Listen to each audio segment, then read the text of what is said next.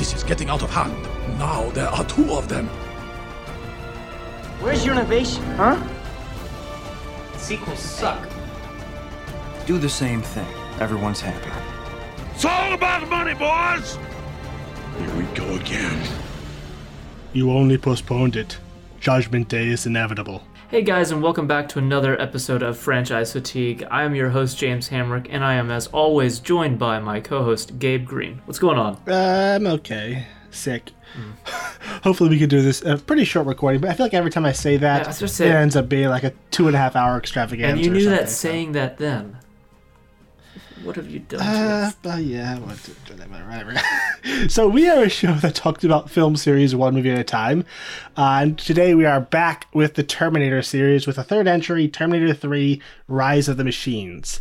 But before we talk about that, I want to ask you guys, if you enjoy the show, to please take a moment to rate and review us on iTunes and then like us on Facebook to keep up to date with all the latest episodes and to leave feedback that can end up on the show.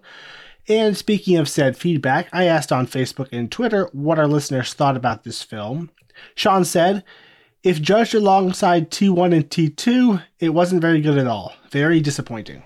Peter said, it's really bad. It missed the tone of the series completely. Byron Lafayette said, while the story itself lacks the narrative punch of the first and second installments, it makes up for it with some good action set pieces, an interesting Terminator villain upgrade, and one of the most daring endings for a Terminator film to date. Overall, it concludes the original trilogy in a decent and somewhat fulfilling fashion. Jack said, honestly, as I remember it, it seemed like filler for most of the movie. It was necessary to finish the story, getting to where the machines took over to bridge the gap, and explain how John was thrown into a position of leadership he never really wanted. All in all, it was as entertaining as any other Terminator movie. Aside from that last sentence, I pretty much agree with that. Then over on Twitter, NostalgiaCast at WD Longberg said, it's okay, funnier than I expected. Your levity is good, it relieves the tension and the fear of death, and the brave ending, but it lacks Cameron's grace and storytelling prowess to an absurd degree. Our old buddy Josh Mesker said, entertaining. Hate that guy. Yeah, he's kind of the worst. Maybe we'll have him on again, I don't know. But he said, entertaining, but ultimately forgettable. Yes, so people definitely love this one. And I gotta say, if you hear any sniffling or coughing, I apologize. I'm gonna try to edit out all of that. I'm not feeling terribly well. But some of it might sneak through. And in that case, I apologize ahead of time.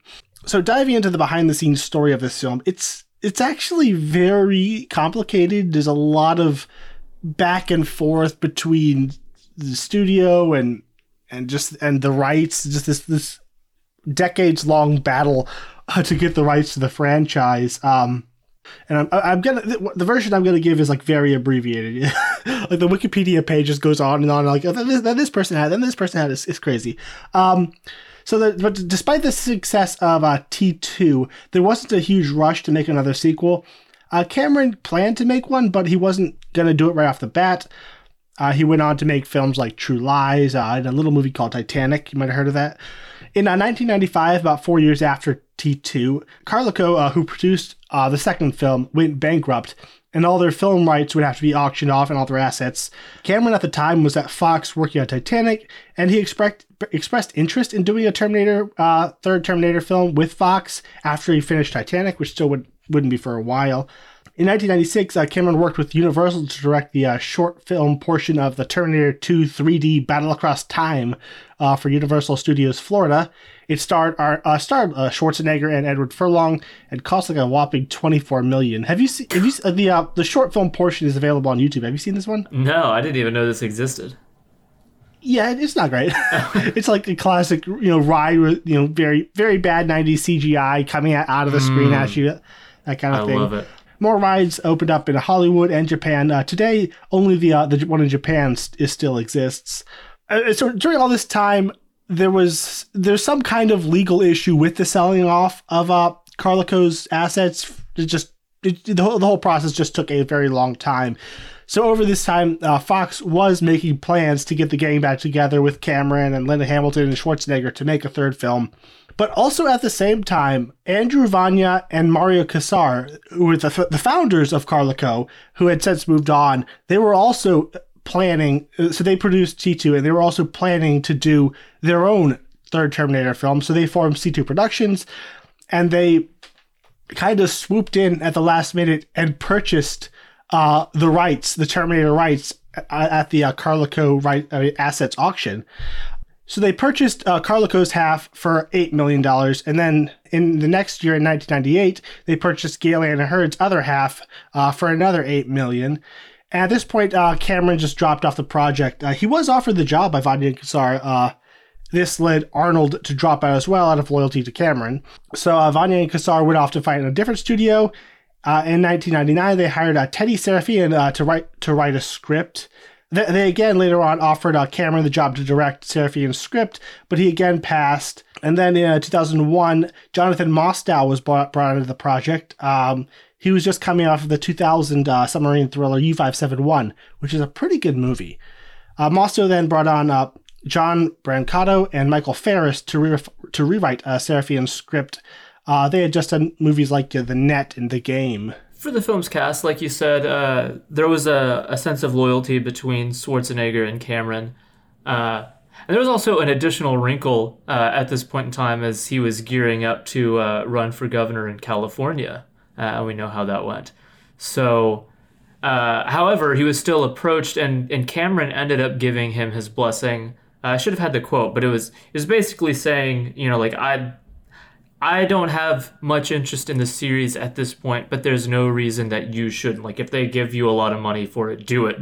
Don't feel guilty. Yeah, and while Cameron wasn't terribly invested in a third film over the 90s, Schwarzenegger had been campaigning for years to get the gang back together and make another one. Yeah, and so he ended up eventually coming back on.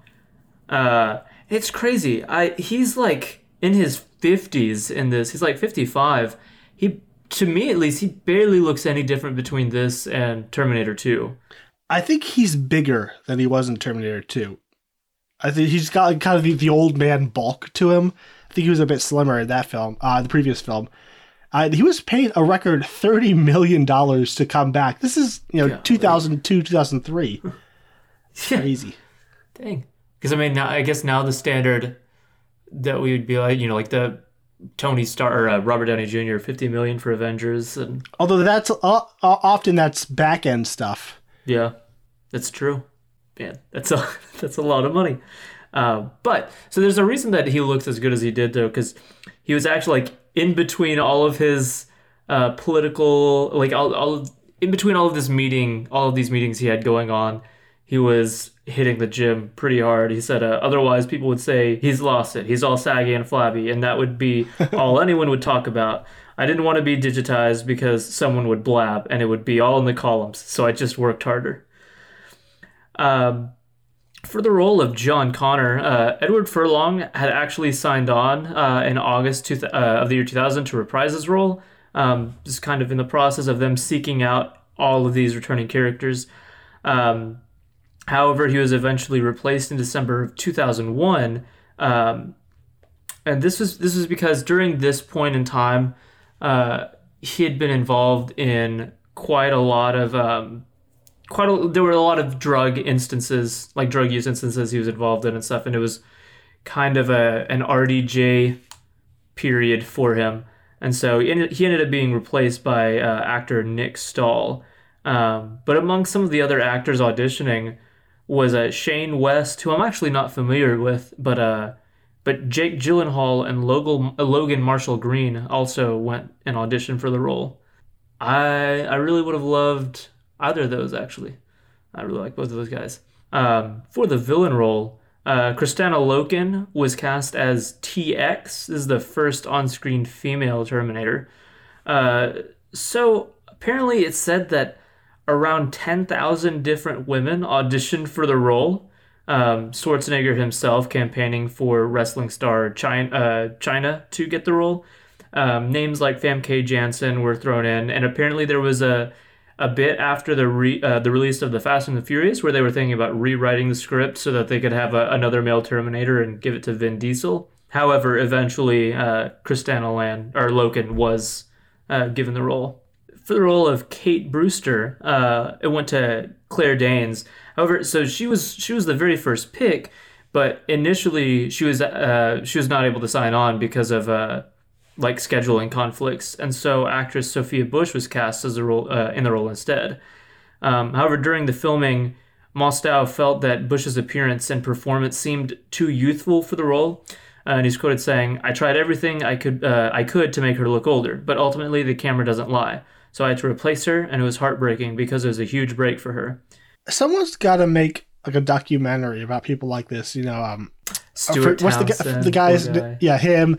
What's the guy in Back to the Future? I forget who was cast prior to Michael J. Fox. I'm forgetting his name, which is rather ironic and sad. But like An old would-be Wolverine.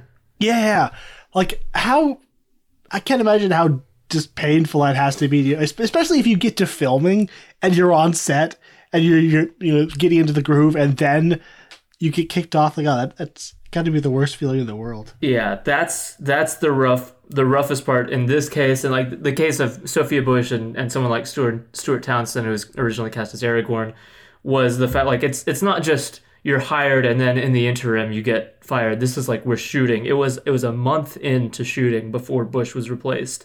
It was something like that in Back to the Future as well. Yeah, that is Eric Stoltz. Oh yeah, now I'm remembering that name. For Lieutenant General Robert Brewster, the role went to David Andrews. For Scott Mason, the fiance who, like all other family members of lead characters, is killed off by a Terminator. It was played by Mark Famigyetti. I'm not sure how to pronounce that, but that is my attempt there. And Earl Bowen reprises his role as Dr. Peter Silberman, making him and Arnold the only two actors to reprise their roles across the initial trilogy. And this last bit of casting information is not about somebody who actually was cast, but somebody who came close to casting, and that was Linda Hamilton, who almost reprised her role. However, in November 2000, that was whenever there was a lot of talk about getting everything done, but it wasn't until 2000 that she actually declined the role. And then she commented on it a year later, saying, "The film is really about turning the baton over to Sarah's son, John, played by Eddie Furlong. It's Eddie's movie and Arnold's. It's like a no-win situation for me." And like a lot of the people who were initially hesitant, she was also less enthused because Cameron wasn't returning. And so she also said, "They offered me a part. I read it, and I knew my character arc was so complete in the first two, and in the third one, it was a negligible character. She died halfway through, and there was no time to mourn her. It was kind of disposable, so I said, no thank you." What's ironic about this was actually, Mostow claimed that this is one of the conditions he gave when he came on as director, was that Hamilton had to reprise her role. However, he realized that where he was wanting to take the story, there wouldn't be much for her, and so he ended up saying, Linda Hamilton is too important to the franchise to stick her in as the third wheel. And so, but he still wanted to try to include her somehow, and so the coffin scene was kind of their way of homaging the spirit of the character without actually casting her. So filming began in spring of 2002 and it was shot in Southern California. It definitely looks like that. Don Burgess was the cinematographer. He's done a lot of work with Robert Zemeckis over the decades. And he had just come off shooting Spider-Man, which was a pretty good size hit at the time. It was a pretty massive production. At the time of release, it would have been the most expensive film of all time, not adjusted for inflation, but it would only hold that distinction for a year until being passed by Spider-Man 2. For the film's score, Marco Beltrami returned to compose it.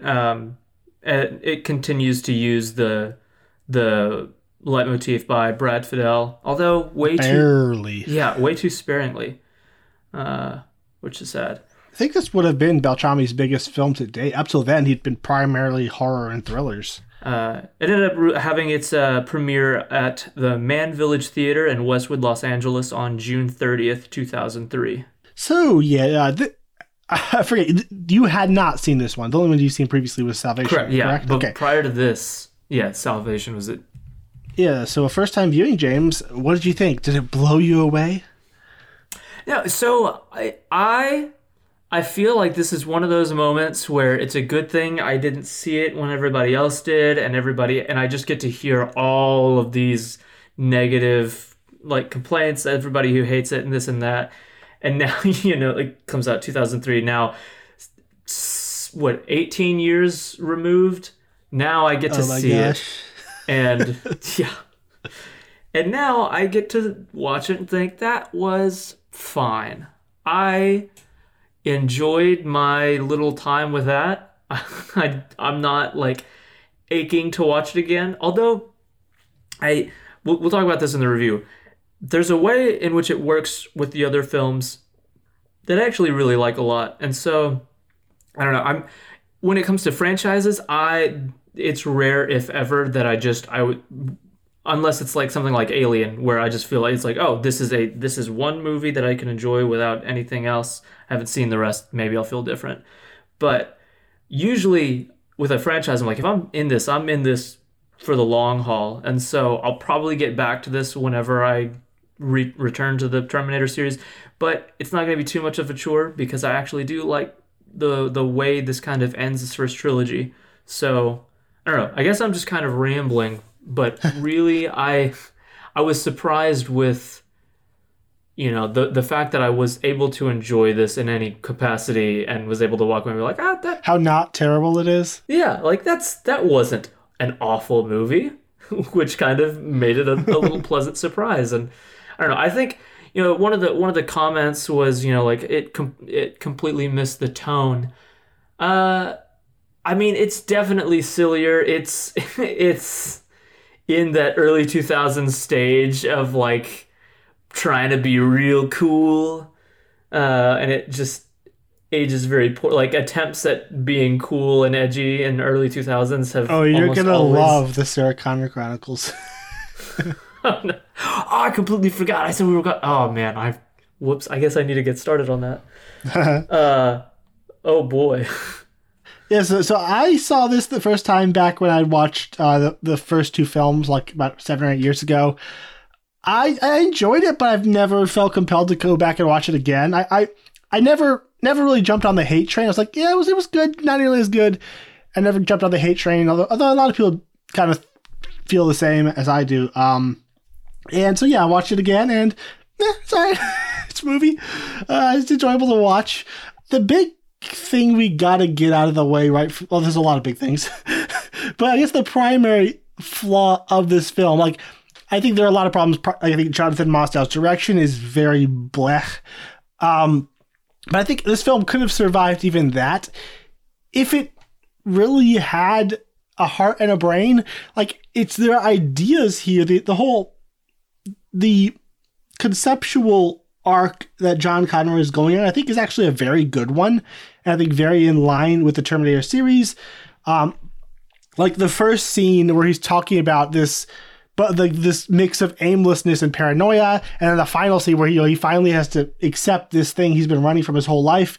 Like there's a great arc, to get us from one to the other, but it barely happens in the movie. Like it's present in a couple scenes, but the film is so uninterested in dealing with themes and ideas. It's just, a road trip action movie, and there are scenes, there are beats, it comes, it goes, and it never takes advantage of that central arc.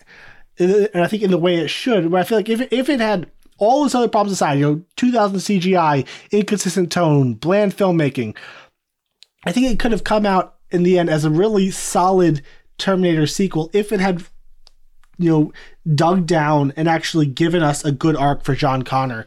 And it hurts so much because the material is all there. Like, they had the idea, they clearly had these thoughts when they were writing the script, but just something didn't come across. Yeah, you wonder just what all got cut, from the script, what all, like, because like you said, to me there are moments present where you're like, okay, so you're aware of the potential, and it's not even just you're aware of the potential, but you're aware of the attempt being made right now. And part of what makes me think that stuff was cut is because this movie begins feeling like with his opening monologue, or like with the voiceover, it's very much setting an arc up in a very intentional way. You know, this person who's just keeping his head down, still kind of like Judgment Day came and went and nothing happened, but he still can't shake that sense of paranoia. And a lot of his interactions with the Terminator as well are kind of surrounding this idea. Yeah. And so, like, this stuff is present here.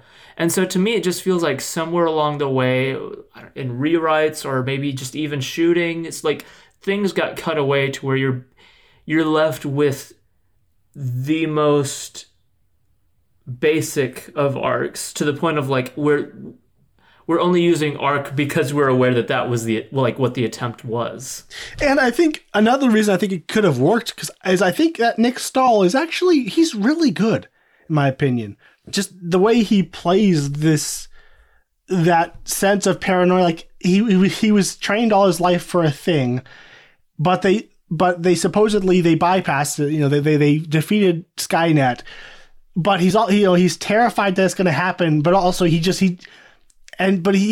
almost more terrified of it because he doesn't want to be. He doesn't want to be that here. I think there's a really interesting arc to be explored there. I think, this attempt to avoid his destiny, to avoid becoming John Connor, the savior of mankind. And it'd be tricky because obviously stopping Judgment Day in and of itself is a noble cause and obviously very desirable. I think there'd be an interesting arc there where it's like he's trying to stop it, not because almost more because he's afraid of becoming, afraid of what he has to become. And then ultimately that final moment where he's on the radio and John Connor, can you help us?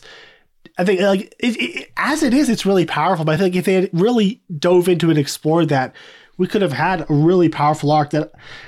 I think that overall the film does kind of justify its existence, in what it does with John Connor, and obviously you got to have Judgment Day in order for the cycle to continue. But it would have been more than just a necessary step. It would have been actually, I think, a powerful chapter in the series. Yeah, I really like that idea. Like finding the selfishness and the motivation to stop it is really interesting to me. And I think Stahl could play it. The moments he gets to be emotional, I think, are pretty effective. They're few and far between, but he's going for it. Yeah, it's weird. I feel like I'm not giving him a fair shake, because I feel like he was always good, with what he had, but maybe because the character gets so little, I never really found myself going oh, this guy, he's really great. Even if that possibility was there, he can effectively look kind of paranoid and freaked out, and I think he's got just kind of a memorable look to him. I'm sure that in a different script, I probably would be oh yeah, this Stahl guy is great. And I think there's a tired anger to his performance. Just the frustration at how unfair this all is. We stopped it. Why does this have to keep happening to me? That kind of anger. I think it's real. It's in his performance. He at least he thought about this character, whether or not Mostow did. And to me, for the brief amount of time that I've been able to spend thinking about it, the two real missed I'm going blank on the term, missed opportunities, was one. I feel like you could have done an interesting pseudo compare, or you could find the similarities between his character here and Sarah Connor in the first one. Obviously her role isn't, she starts off not believing that this is a thing, and because of the events of T2, he's very much aware of the reality of this, but there's still that sense of she's told this child you're carrying is going to be the war hero that we need him to be, and you have all of this expectation and this intense pressure that you have to feel, that she felt, into having him and raising him, if he's supposed to be this, I can't shirk that responsibility. And so it would have been interesting for him to have been able to relate even more with his mom, knowing that like there is this expectation of him. Or I think even more interesting is if he was trying to like actively running away from it. Like we stopped it. I don't have to be like, he's like trying his best to have a life, but at the same time, constantly having the fear and the nightmares and just the paranoia that this thing that he knows can't happen is going to happen. So like it keeps screwing up his life, and no matter how hard he tries, he can't actually live. I don't know. I like the kind of stories like Unbreakable or something where they're really miserable because they're rejecting their destiny kind of thing. Yeah, and I feel like you could have brought back, like, obviously I didn't get to read the script, so I probably would have read it knowing the script that we get.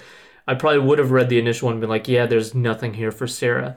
But I feel like you could have written this in a way like that involves her maybe in the first act and have her be able to mind this drama of her still trying to prepare him even after Judgment Day goes, and him being the one. I guess you'll like Sarah Connor Chronicles. Well, there you go. Maybe I will. But I kind of like that she was taken down by leukemia, something so mundane, but even it took down this great hero, and it's just it kind of plays into the whole miserable unfairness of life. The last thing that I was like thinking with his character, in like this intended arc of rejection to acceptance of your destiny, and I feel like if they really followed through on this better, you get to have one of those great moments where there's the arc for the character, and then like the film's arc itself, or the overall point, is like also tied into that, because for him it's this, I am destined to be a leader, but I'm fighting tooth and nail to stop that. And his final point in this film is this acceptance of it. And then you can see this trilogy, like this as the end of this trilogy, of being like, we have tried to fight tooth and nail to stop this thing, but in the end, this is what is destined to happen. We're only delaying the inevitable. So for him to come to terms with what must happen for himself alongside this trilogy coming to terms with the rise of the machines, I think could have been like cool storytelling, but both of these ideas get a bit too lost during the movie, and like by the end of it doesn't feel like we arrived there thematically. Yeah. And there's really not that much to say about the rest of the cast. Like Arnie, he's great. Like you could definitely see the past decade on him, but you wouldn't tell him to his face. And it works. Like he's got it. He's still a lot of fun. He's got some pretty good one-liners, and he really rocks the stripper's costume. So, yeah. Yeah, man, that scene kind of set the tone for what this is gonna be, because so much of this movie felt like it's like Terminator 2, but edgier and cooler. Like this is, well, not even always edgier and cooler. Sometimes it's like. It was like the hanging your lantern on it of like, we know how, I don't know. Do what? Winking, kind of self-aware. Yeah. Like the glasses bit, and boy, the talk to the hand was really something. But that second pair of glasses he gets is on point. Oh yeah, it for sure. But it's just, to me, what makes the moments that work so well in Terminator 2 work is like there's a sense of earnestness. Like just him walking out to Bad to the Bone, taking the sunglasses, that incredible shot of like the first shot of him on the motorcycle. Like it's played so straight. They don't have to remind you, the audience, that this is cool, because it is cool. But for him to be like, these little silly glasses, no, these are my stuff. It's like, we get it. We don't have to do that. And I don't know. It felt like it was kind of nudging you, like, remember, we're cool, we're aware, we're like you. And it gets a bit much at a point. I do like his new relationship in this film with John, to where he doesn't have to follow orders and he can just toss him around. And like the scene where in the crypt, where it's like, you're right, you're not the one I want. I like that. And then he gets him to like scream out, like, that's better. Anger is more useful than despair.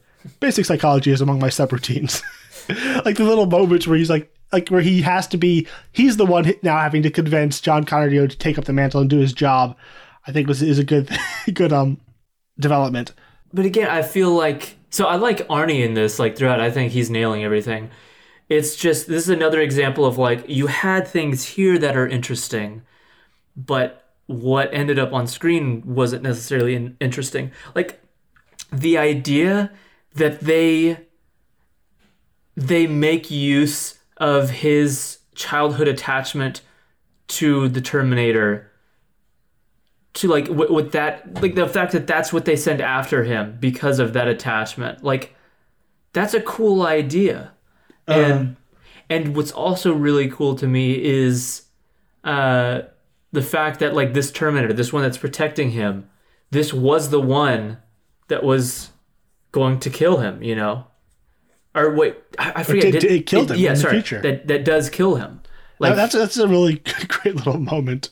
Yeah, like so that idea that he's working with the murderer of his future self, who's now here to protect him, and the reason he was able to kill him was because they preyed upon his childhood attachment to like that.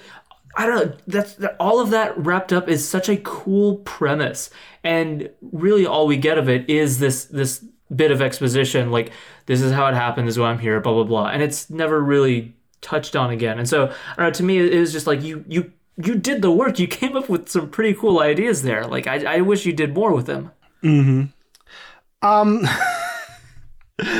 His delivery of relax at Claire Danes in the back with the wild eyes.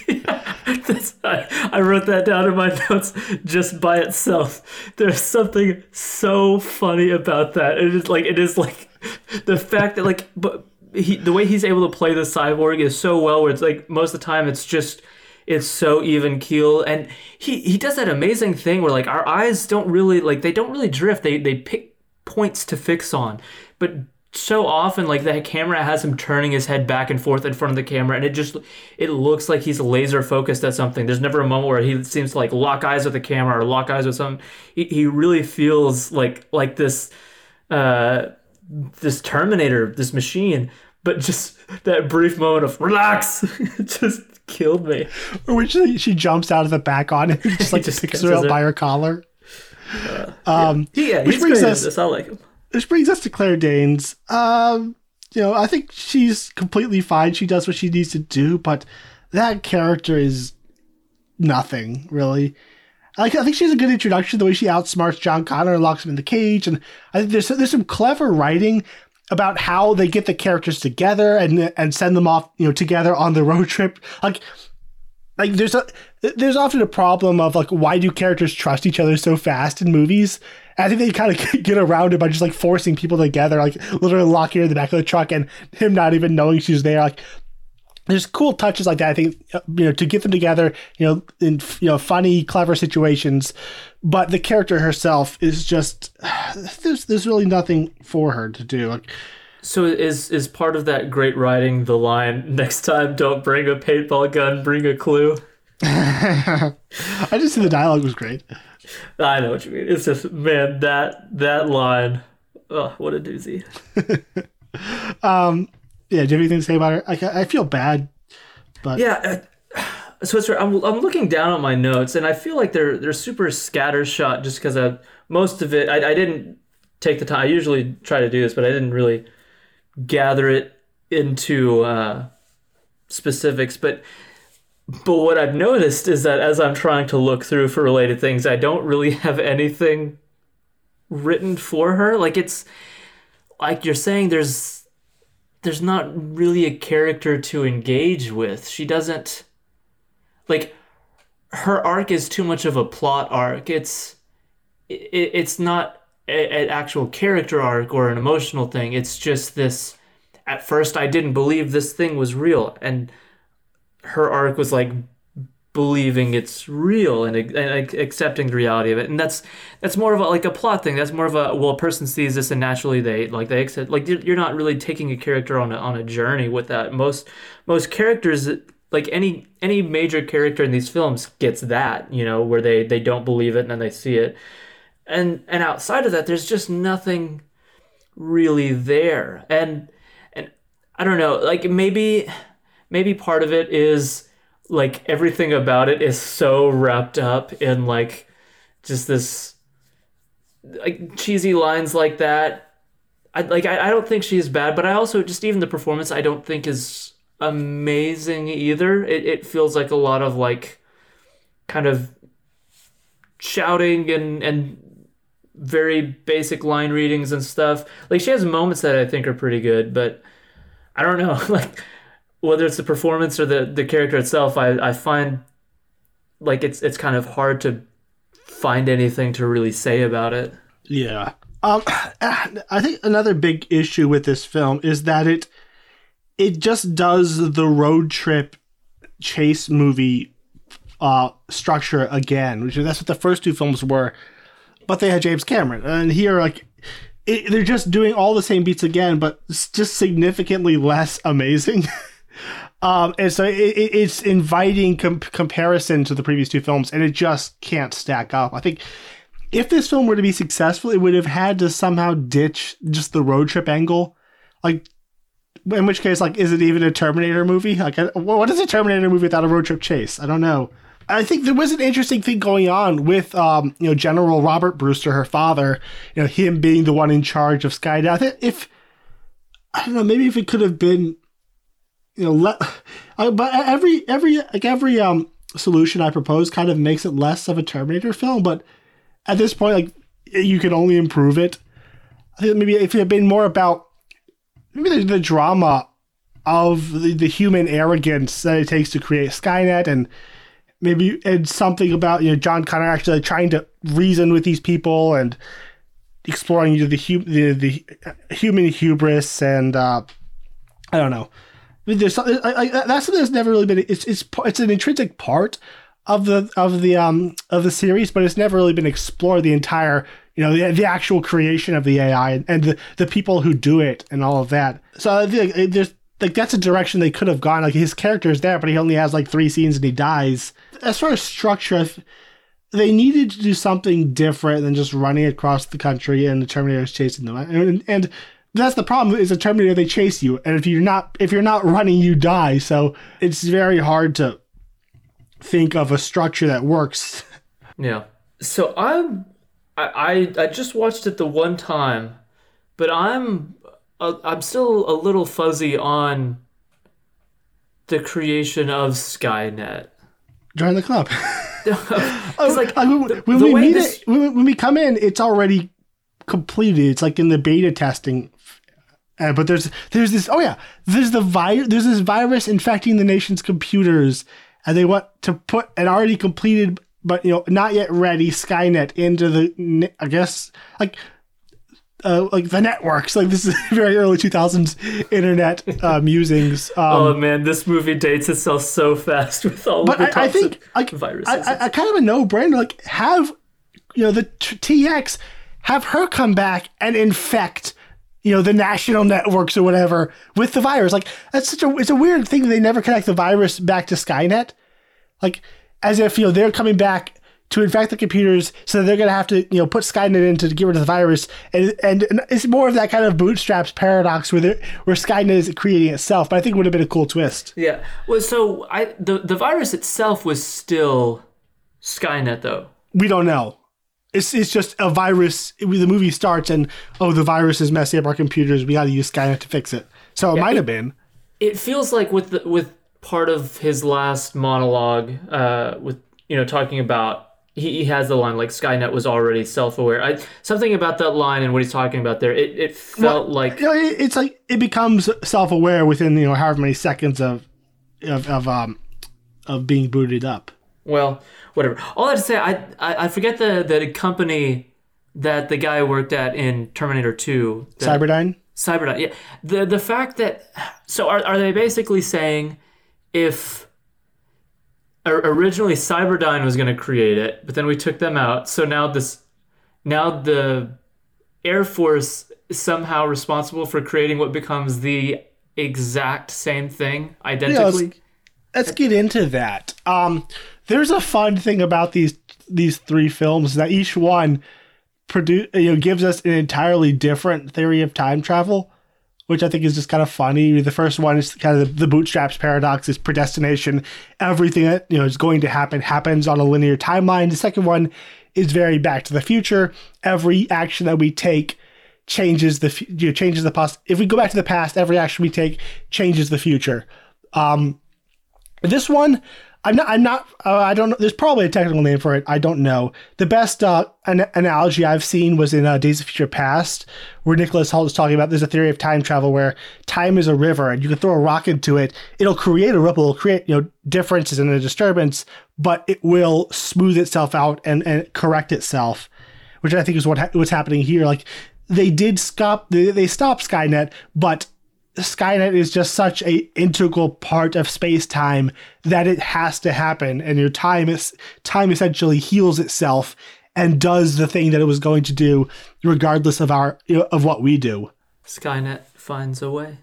Exactly, and I like that. I think it's a great place to end the series or this trilogy, in hopeless inevitability. But also, there is a hope. We have John Connor.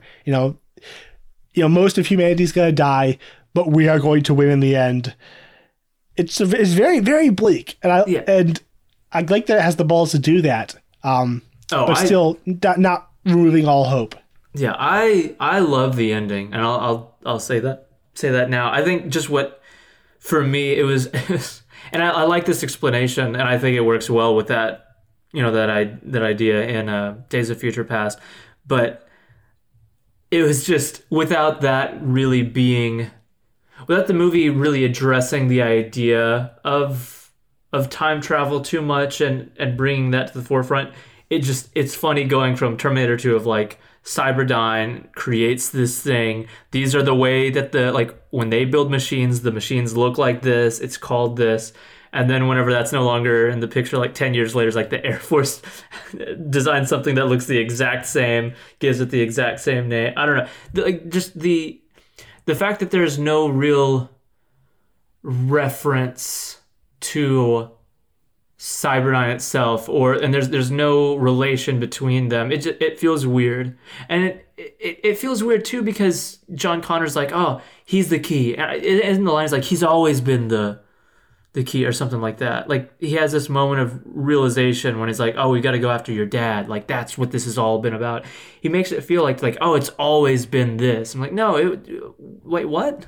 I was confused with this idea because in this alternate version, I really like this. But it just exists. We're not giving any answers. It just exists. I think what made it frustrating to me was it feels like it's this moment of, oh, it's always been this. It's like, no, it wasn't always, like, it was Cyberdyne. It was this other thing that we stopped and successfully delayed. It was, I don't know. Well, he says, Judgment Day cannot, you only postponed it. Judgment Day is inevitable. Like, if they didn't create it, someone else would. Kind of, which is, yeah.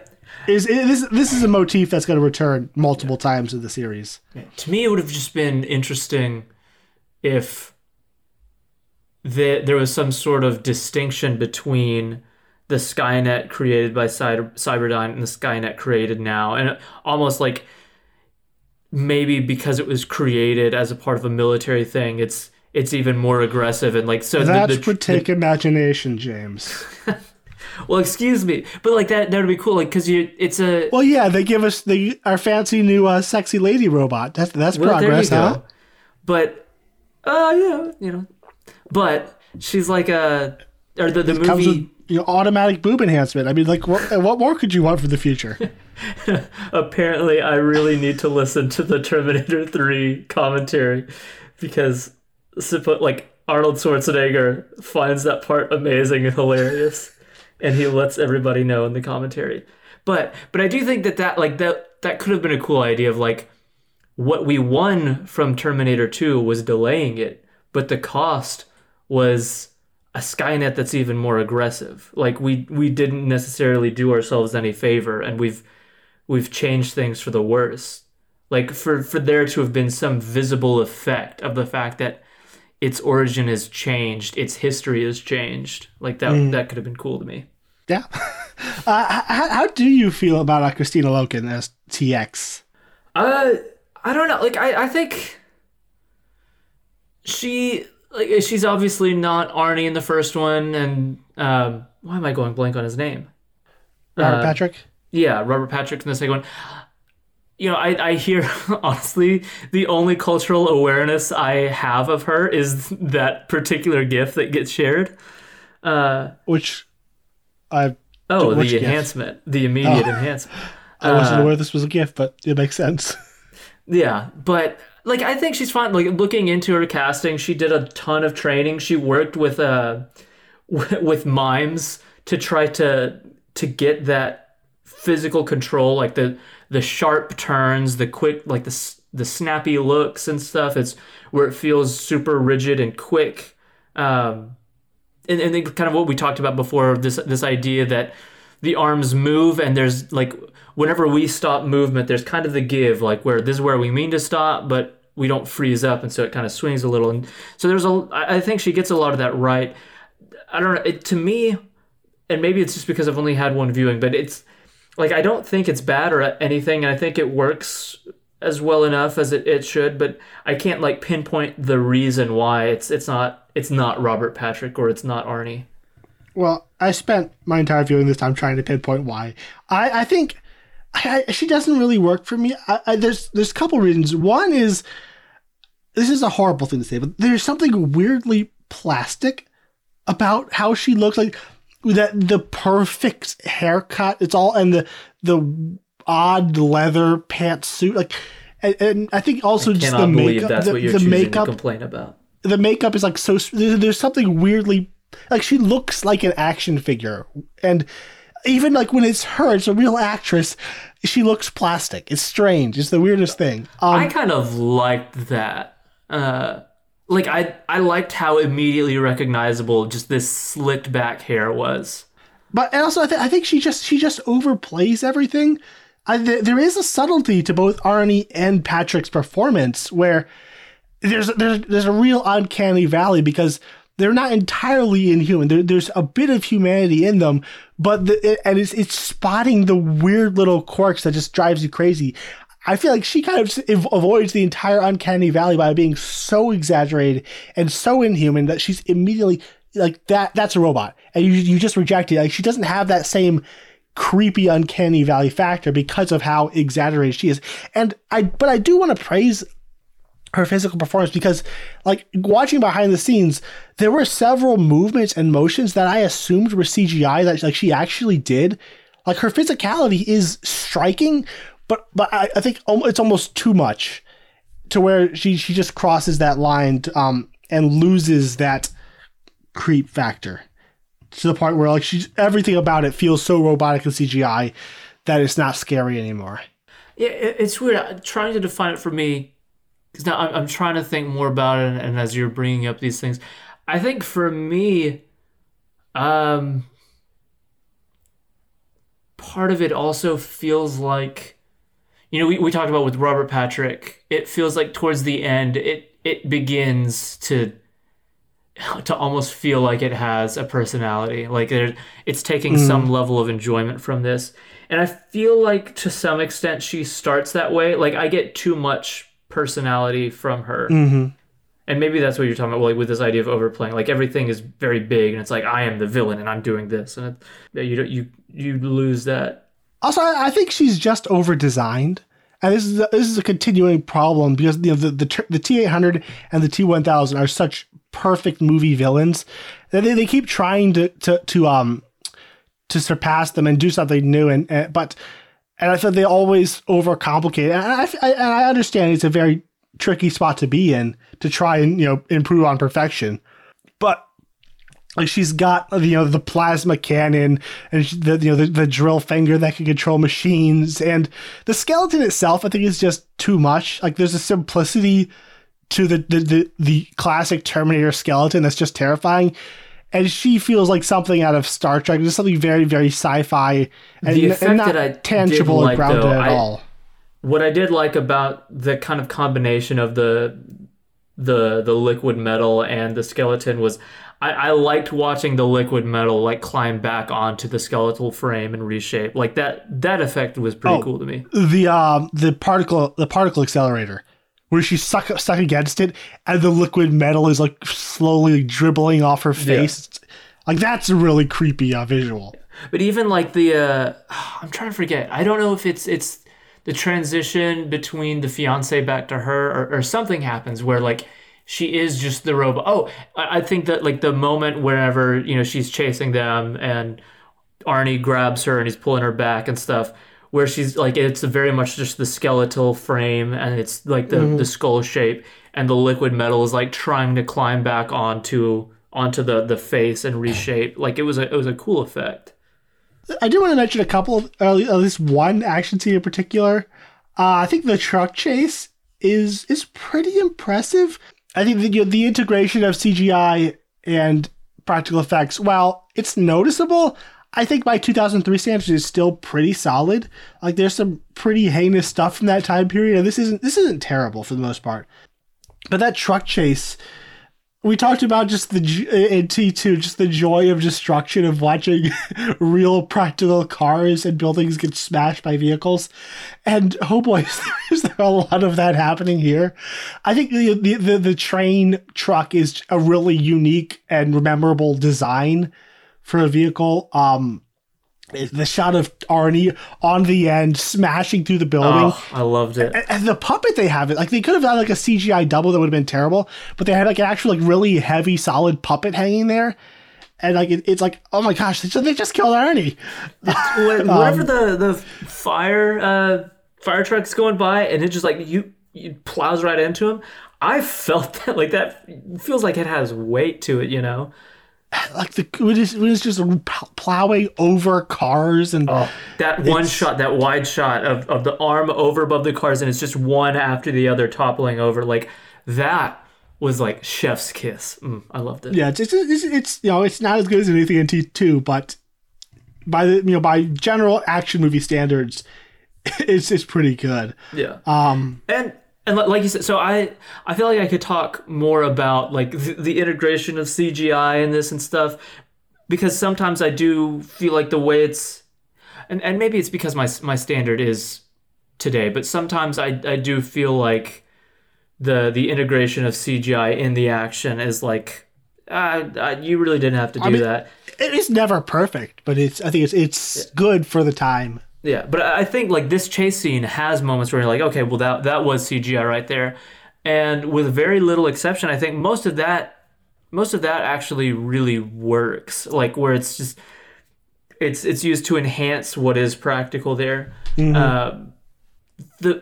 I want to know if you felt the same way in some of the like the way he has like he presents impact and momentum, especially in some of the hand-to-hand stuff. I got like a much less talented proto like Man of Steel Snyder, where it's okay, like the bathroom scene. Yeah, where it's like the sound design is on the feeling of impact. I think is there in the sound design, in the raw destruction. But again, like, circa 2003. Yeah, but the visual aspect of it to me, it felt like. Because I adore the fight scene in Smallville and Man of Steel, and like you get that sense of like it's almost natural movement, and then something happens, and it's like we just hit fast forward, and like we grab somebody and we threw them, and it's going from like stances and poses to different things happening, and there was a lot of that to me that really reminded me of Snyder's way of shooting action there, where like she'll grab him and then she'll throw him, and it's almost like this stylized throw of where like he speeds through and things kind of fade. I don't know. I got that sense, but with imperfect CGI, that style doesn't work super well. So not all of the like the hand to hand stuff worked great for me. Yeah, I liked what he was going for though, and I think it worked for the most part. There are shots, that are not great, but overall, I do want to talk about Mostel's work, and I have mostly criticism. I think he does. It's a very bland looking movie. This is a lot of like just dull static shots that have absolutely no personality or style. There's not even barely even a color grade to it. It's a shockingly bland looking movie. And I guess we should feel blessed that it didn't go for a 2000s music video look, which a lot of action movies were doing. But it's all like, it's effective. Like, we see what we need to see. It moves. It doesn't drag. It doesn't rush. Actually, everything plays out as it should, and everything comes across. But when you compare it to Cameron's perfect control over every element of his frame, and getting across exactly what he wanted you to feel to the maximum, with style and just impact and energy, it just doesn't work, and there's none of that here. Especially there's no tension. Oh man, yeah. And there's a scene that I think in particular that exemplifies that is when the boyfriend wakes up and finds the TX at the bottom of his bed, and it kills him. That whole scene is like 20 seconds. Like, he wakes up, looks over, there she is, she spins around, blood. Like, that's a horror scene. Play it like one. Yeah. Drag it out. Like, and then it just moves so quickly where she's going through and killing all the teenagers who are going to become Connor's lieutenants. Yeah, that was a real, like, I'm thinking about, like, Terminator 1 and the amount of time it takes between the initial Sarah Connor death and, like, the plot, really, like, that there's a build there. You get the sense of mission. Yeah, and here it all happens like the first 5 minutes, and she comes in, she kills him, she walks away. Like, there's none of the fear, the tension, the paranoia, the brutality of it all. Like, and I think they shot this film to be PG-13 if they had to. It doesn't. There's a real lack of impact and just a lack. I don't need no blood and all that, but. Oh, I do. I think you can make a pretty brutal film at PG-13, but there is a weird feel. Like, there are F-bombs. There's occasional shots like where she sticks her arm through the cop and is steering the car. That's a cool effect. But overall, it feels pretty tame in its action. Yeah. So just talking about his direction, something that I felt pretty early on in the film was the lack of atmosphere.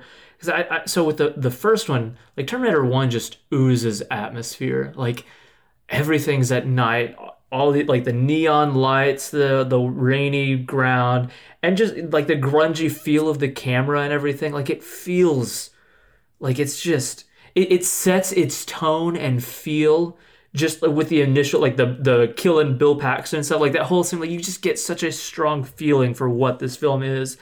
And then I think T2 does, like, it's a very different atmosphere and tone, but he's able to control it equally well, where, like, you get this kind of these huge frames of, like, this idyllic 80s life, and driving through the streets on the moped and stuff, and the slow-mo walk with the roses to the shot. Like, there's just this cool, every frame of this movie feels like, I get why this is, like, quintessential 80s action. Like, you just feel that vibe. But here, because of, like, the lack of, the first one is all dark, and the second one you've got super crisp pictures and then the beautiful blue floodlights and stuff. This really does feel like, oh, we were out in LA and we had a camera and we barely touched, like, what we shot, like, there's, like you said, there's very little grading. And so to me, the movie has very little atmosphere at all. Like, there's no real mood, there's no sense of dread. It's just scenes happening without, like, the cinematic language isn't really helping inform, like, how to feel about all of this. Mm-hmm. And then, like, just the more specifics of direction, like trying to create that sense of tension. The scene that really stood out to me that lacked tension that should have been there was, when they're running through the halls and the drone flies over them and it turns around. And I feel like it's just like, it's this going back, like, cutting to the drone, then cutting to them, then cutting to the drone. And then she's like, there's a gun here, and she picks it up and shoots at it as it flies at them. Like, this should have felt more nail-biting than it was. Like, I'm just waiting for her to shoot it. I don't know, like, I'm never really scared for any of these people. So yeah, like, altogether, these things that previous films did so well, which is this level of dread and paranoia and this incredible tone that's just in every frame. None of that's really here. Yeah. But the positives, I think one of the best things I can say in this movie's favor is just how watchable it is. Like it's never boring. It moves pretty well. I'm pretty engaged throughout, which is, pretty shocking for a film that has no substance. Like usually I tune out pretty fast for movies like that, but I think it comes, it does what it needs to do, and then it ends on a really high note. So it's with a couple of good action scenes, good performances. So it's very weirdly watchable, I think. Yeah, So I said, like, something that I noticed early on was, like, the lack of tension and the lack of atmosphere and stuff. But something else that, like, kind of struck me early on was, like, I know that I think this is one of the ones that I'm supposed to hate, but I'm having a weirdly good time. But I also think part of that is, so part of, like, because it's kind of just aping the structure before. I mean, it's a structure that works. It's built to be watched. Like, you throw it on and you get through this thing super fast, and it's like there's that level of immediacy to it. But I think because it's not, like, because there's so little to it and it is just kind of this road trip thing, there are these little charms to it that I like a lot. Like, early on, whenever I noticed all these weird little, they're not really like snap zooms, but they're like these weird, there's weird things he keeps doing with the camera where he, like, focuses in on something in a super, I don't know, in a way that probably doesn't achieve the effect it was going for by today's standards. And then, like, whenever Arnie, like, the Terminator shows back up in the truck and he lands just over her, and it's this terrible CGI, and he plows into the TX and stuff. I'm like, this is all cheesy and ridiculous, but there's some level of charm to this, and that kind of maintained throughout, where I'm like, very little of this is, like, legitimately good, but I'm kind of still okay just, like, knowing that I've got an hour left of this. And I think Mostow's direction for how bland it is very clean, and I think his visual storytelling is on point. Like, there's very little dialogue, like, in the first 10 minutes, and there's a lot happening, but it's all pretty clear. And I think that sequence at the vet, where there's a lot of moving parts and characters are kind of interacting and going off on their own, like, there's a lot happening, but I think he tells it all in a very clear, concise manner, that gets you through it, even if it's not terribly thrilling. Such high praise for this movie. So the last bits of notes I have aren't things that I guess fit into anything, or if they did, there's stuff we already passed up. But just a couple things that I wanted to mention before we go. So the CGI limits the effectiveness of this scene, but I liked it nonetheless, where the lieutenant, her general, what's his position again? Her father? He's a general, I think he's right? a general. Okay. Well, it's like the scene where he's on the phone and he's freaking out about the virus, and he's asking, like, well, I need to know who's doing this. And, like, as he asks that, in the background of the frame, like, the design that we've seen, this flying design, flies up, and it's got these cables to it, like they're testing it. Like, I thought that was a cool little bit of writing and direction of, we're building it, we're hyping up this virus, we don't know what it is, we don't know what's going on, and it's that great, like, it's a moment of like earned dramatic irony, of seeing, of knowing that their destruction is what they're building, and literally within the frame. The moment I thought you were going to talk about is where Claire Danes runs in, like, "Daddy!" and then just gets machine gunned down from across the room. Oh, what a great visual. My last two notes, though, that I had was, "Just die, you bee," is what a line. Whenever, like, he turns the magnet on and she's got the cool effect of the liquid metal draining off. That it's a great delivery, and that it's very ridiculous. There's no way to sell that line, but it got a good laugh from me.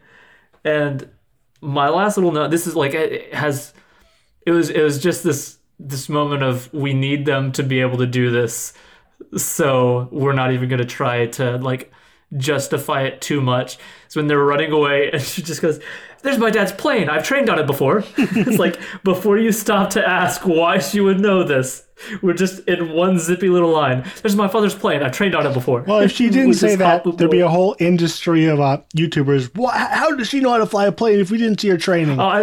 Which is why, like, the function of the line is just so immediately apparent. It's I don't know, everything about it, like the quickness of the delivery and like the fact that that's like how they decided that she would speak that out loud. It's just really funny. Like, we see a plane, like, "There's that plane. I've trained on it. Let's hop aboard." It's clean and concise. There you go. We should mention again, I think the ending is pretty incredible. Like, it belongs to a masterpiece. I think that's how good it is. Because, the film is following that action format where we're going to go to the place and we're going to blow up the computer. Every single action film does this. And they get there, and I love the retro design.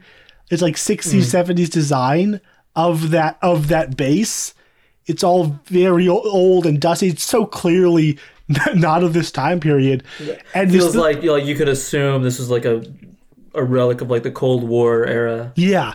And just the slow dawning realization and the way he lets it play out of what is happening. Like the characters and the audience were led to believe one thing. There is hope. We can stop it. We can save it. And just the kind of the dawning Kate, understands at first, her father sent her here to save them, but just that dawning realization on both their eyes as they're just, the despair starts to sink in, and it's just a really good restraint about it all. Yeah. And the voices over the radio, like, what is going on? And it's just powerful. And the visuals of the nukes are really well done. Especially the shot, in the atmosphere with the land, and you see the clouds billowing back. All the crisscrossing of the smoke and stuff. Yeah. Oof.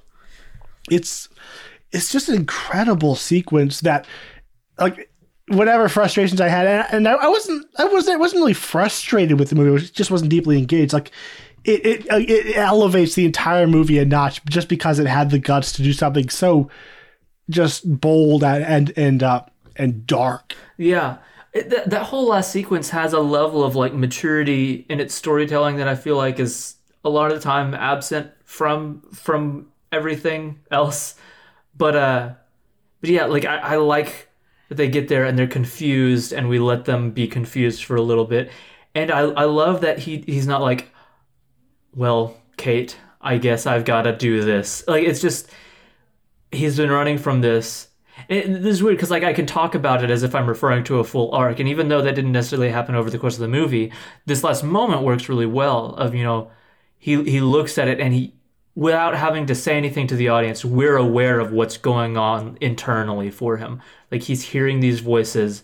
And so whenever he picks up the phone and says, "This is John Connor," like, we know what that means. We know by answering and we've got so much attachment to the name John Connor beyond just the character, but what it means, like John Connor as an idea, that by like identifying himself during this scenario as like, "I am John Connor," even though they don't know the significance of it, we as the audience do. And it's just such a great moment. And then, yeah, like the visuals of, there's one of the shots that I also really loved it was from the ground, and you just see like 6 missiles launching up all at once, and it's like eerily beautiful to me. The benefit of like the best moment of this being at the end is that's what you're left with. And so as somebody who's going into this being prepared to be like just severely disappointed, the fact that it ends in this very bold way, this massive subversion of what I thought was going to happen, like, I walked away pretty impressed. It's not at all a movie that I absolutely love, but I can say that I like this movie, and that was a cool way to end it. I kind of would have liked to have seen, like, been there in the theater back in 2003, like the stunned silence as it ends, before people started talking and thinking about it and realizing how not great it was. But just that moment of that ending would have been really cool to experience for the first time back then. Yeah. So one of my criticisms of Terminator 2 was that it felt like as exceptionally well directed as it was and as tight as the script was, it still felt too derivative. And I brought up my little, like the how does the liquid metal get there without the blah blah blah. But it didn't feel like it ended in a different place of like maybe we really preserved hope. Maybe we avoided what was going to happen. But for most of its runtime, it was very much like there's two Terminators, we're running from one.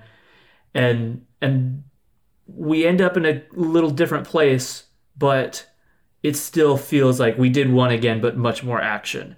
And what I like that this does is I feel like by the end of this movie, you're able to reframe this whole trilogy as a series of fighting the same fight until you realize that fight is pointless and it's time to look to the future.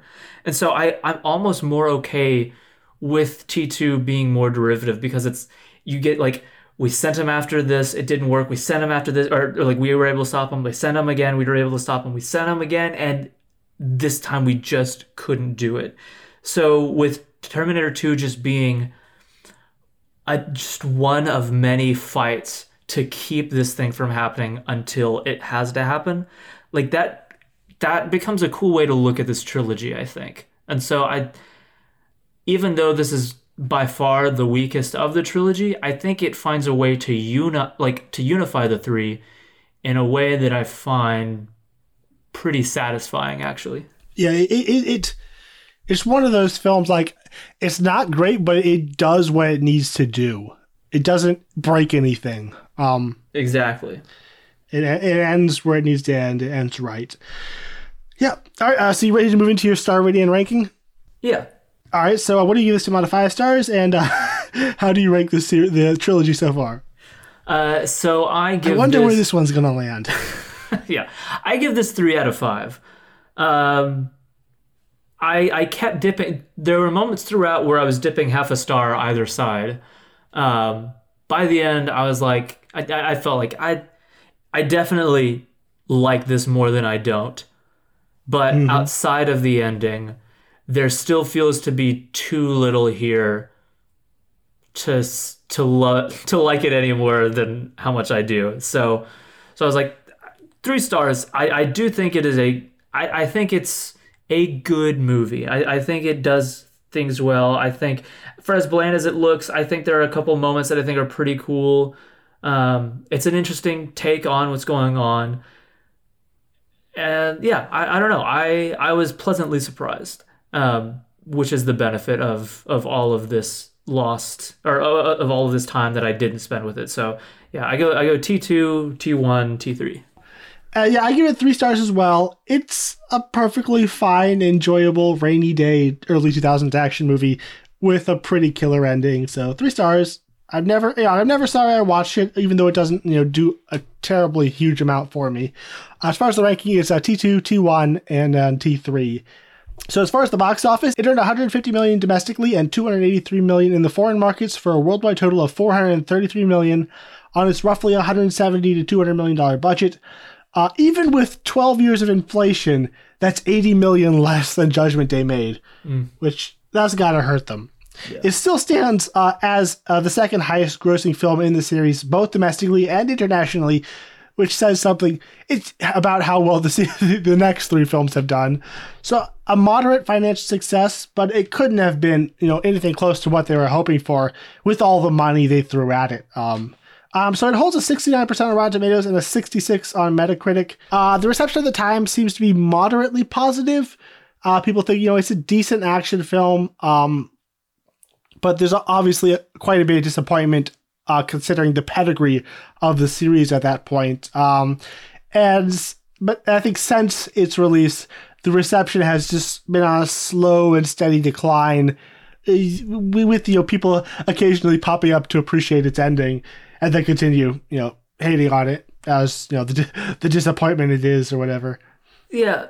So with its, looking at the film's legacy itself, that's definitely what it looks like, where it feels like everybody was like, okay, that was fine.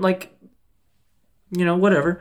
And then it was, well, now I thought about it and I like it less. And then that just builds and builds, and then you get into the age of the internet, and it's now like we're all talking together about why it's so disappointing, especially the further and further we continue to get from T2, where, you know, like this is a decade later, and so, 91 to 2003, so a little over a decade later from Terminator 2, and so it had, at that point, it was already like established as an amazing movie, but by the time of the internet, like, no, this isn't a movie that we even really have in our immediate rear view. This is like a bona fide classic. This is one of the action greats. And so going into online discourse with Terminator 1 and 2 having these legacies, now that we can all globally talk about this, we're all like, oh yeah, this continues to fall.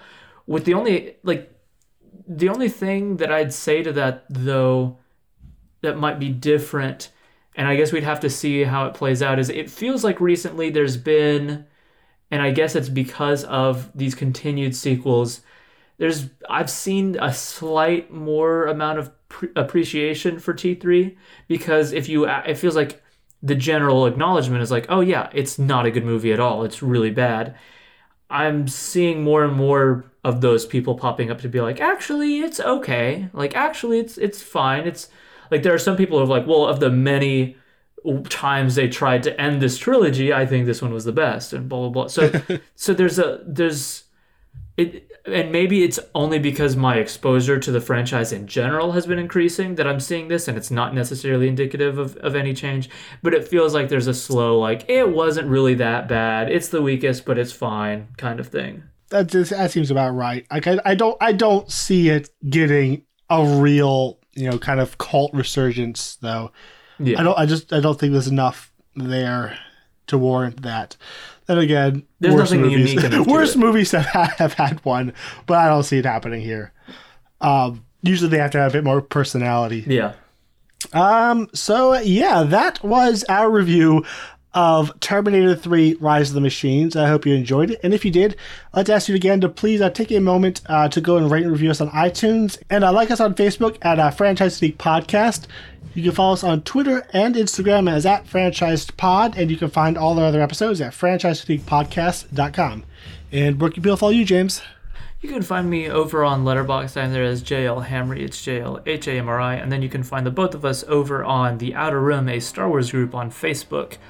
I kept saying, you know, we're in the middle of Star Wars stuff during Mandalorian, and I was wondering, like, what am I gonna say after this finishes? You know, like, because I can use the High Republic as a way to be like, yeah, there's still a lot of Star Wars stuff to talk about. So join us over there. Bad Batch is coming. Well, yeah. The thing is, now that's not a problem anymore because we've got Bad Batch and we've got Season 3 and we've got Book of Boba and we've got, like, man, we're gonna have a lot of Star Wars for a while. So there's plenty, if you like the series and you like talking about it in a positive way, there's plenty of reason to join us over there. Yep, and you can find me on Letterboxd as well. I am there as Gabriel Green, and you can find me on Instagram as Gabe the Great Green. I also have a YouTube channel where I make movie-based music videos and trailer mashups and whatnot. Next week, we'll be talking about Terminator Salvation. And after T2, I've only seen each of the sequels once, which is pretty rare for the films we talked about on the show. I think there's only a couple in, like, the 99 we've done on the show that I've only seen once previously. So this will be an interesting experience. I didn't really like this one. I do remember liking the aesthetic, though, so it's got that, at least one up on T3. Also, a really good trailer. Yeah. But yeah, so that's what we're going to be talking about next week. I'm really hoping I like it better than I did the first time. Not holding my breath, though. We're getting to the one I've seen, boys. We expect you to bring, tremendous insight. Oh, I will, as always. All right. So until next week, we will see you in the desolation of the future. Your levity is good. It relieves tension and the fear of death.